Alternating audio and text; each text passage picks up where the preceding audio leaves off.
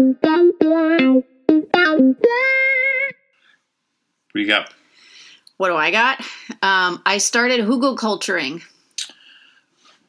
I don't want to talk about that. This is just a brief update on a previous episode. I'm just fucking with you. Go ahead. I just need to let everybody know.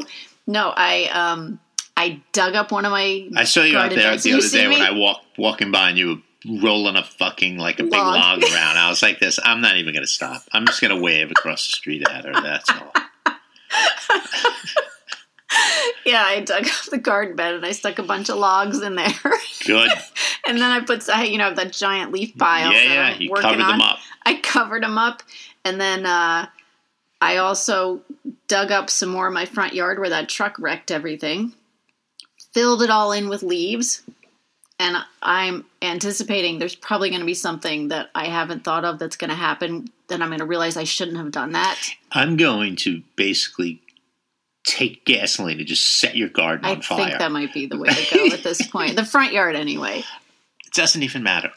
It really doesn't. No. What are you worrying about? I keep thinking, well, maybe this is going to be one of those things where next year something will happen in the front yard, and I'll be like, I'm so glad that truck rolled through the front yard. I doubt it. Or this wouldn't have happened. I doubt it. You got logs now. I don't know. Gardening aggravates me. I've been chasing hundreds of miles of that vine called bittersweet that's just wrecking the whole planet. It's wrecking my garden. What is it? It's a vine. It just kills everything. I don't think I have that yet. I don't know how. I seem to have it all then. Okay. It's on the highways. It's killing everything. It's a fucking disaster. Is it like kudzu? I think it's like oriental bittersweet. I think there's two kinds. Okay. That Asian kind will get you fucking every time, though, I think. I don't fucking know, though. Like I said, I'm not any kind of gardener, except I know that, I spend most of my time trying to kill shit that's plants. trying to kill all the other shit. I know. It's exhausting. It's a nature thing. Yeah. I'm too exhausted to fight nature. Yeah. It's impossible. It really is impossible. Yeah.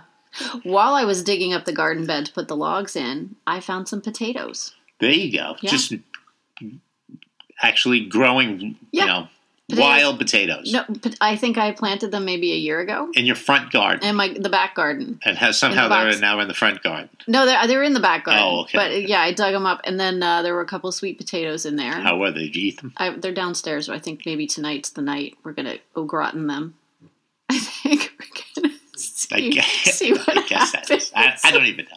It sounds utterly strange. But what I'm thinking is of not having a front grass yard at all, and what I would like is a Victorian herb garden.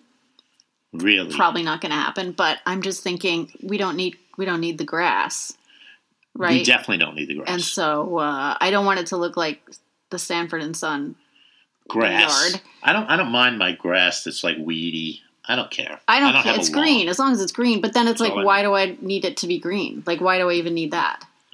I don't know.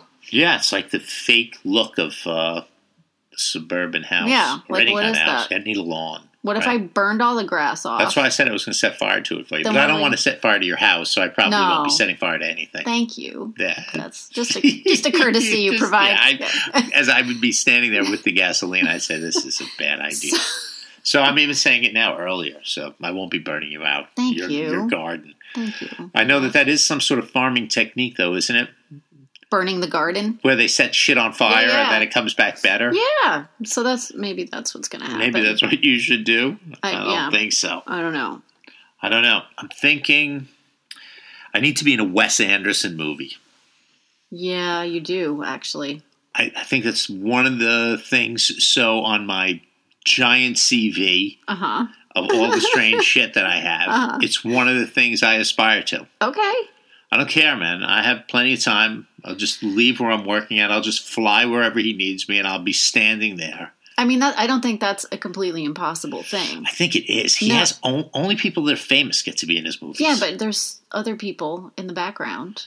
Or was that not part of your No. dream? I could be in the background. Okay. I can be in the background. I don't need to be having an argument with somebody. I think that's might be attainable. I don't think so. I don't. I think that his film crews of people are all famous, man. Everybody.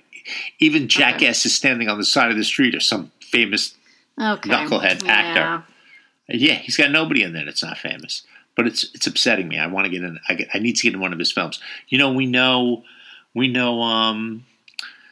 Mr. Denning was in one of his films. He was the priest in. Oh, right, in the Royal Tenenbaums. Yeah. Okay, I love the Royal Tenenbaums. So how did he get that gig? He just happened to be there, and they needed a guy. I think because he had the really groovy Irish, looking, right, priestly kind of hair. You know, that white hair, and and the Irish. But he could have gotten anybody to do that. Yeah, right? But he got an authentic looking Irishman too. Mr. Dennings and I he is an Irishman. He's and sure. Yeah. I mean, I don't know whether there's too much of a call for like Brooklyn sounding dickweeds in a Wes Anderson movie. I mean, we can look on the casting site and check the breakdowns. His next film. See if they're calling for that. His next film says, I need a Brooklyn set. But again, like I said, we don't need to speak, right? I can just be standing there. You can be there. I mean, it would be hilarious if you were just standing like way in the background while this conversation is going on in the foreground. You're just back there. I don't know, but like I said, I think everybody in one of his films is famous. Okay. Okay, well... That fucking Wes Anderson. Why doesn't he have anybody that's just jackass? Well, he had somebody we know that's a jackass, so maybe he does. There you go. See? That's what I'm thinking. Mr. Denny's not a jackass. I didn't mean it sounded like that, but I mean like a regular he's just guy. A regular guy. Just a regular guy. Yeah. Well... When did has this been a lifelong dream of yours? I think his movies. You just love his movies. Yeah, make me laugh the most of all the other. I mean, I have some other directors I like, but. But aren't you afraid that you know how you're not supposed to meet your heroes? Aren't you afraid that if you actually spent a day on the set on a Wes Anderson movie, basically sitting around doing nothing all day, you'd be aggravated? No, I think I'd be digging it. Okay.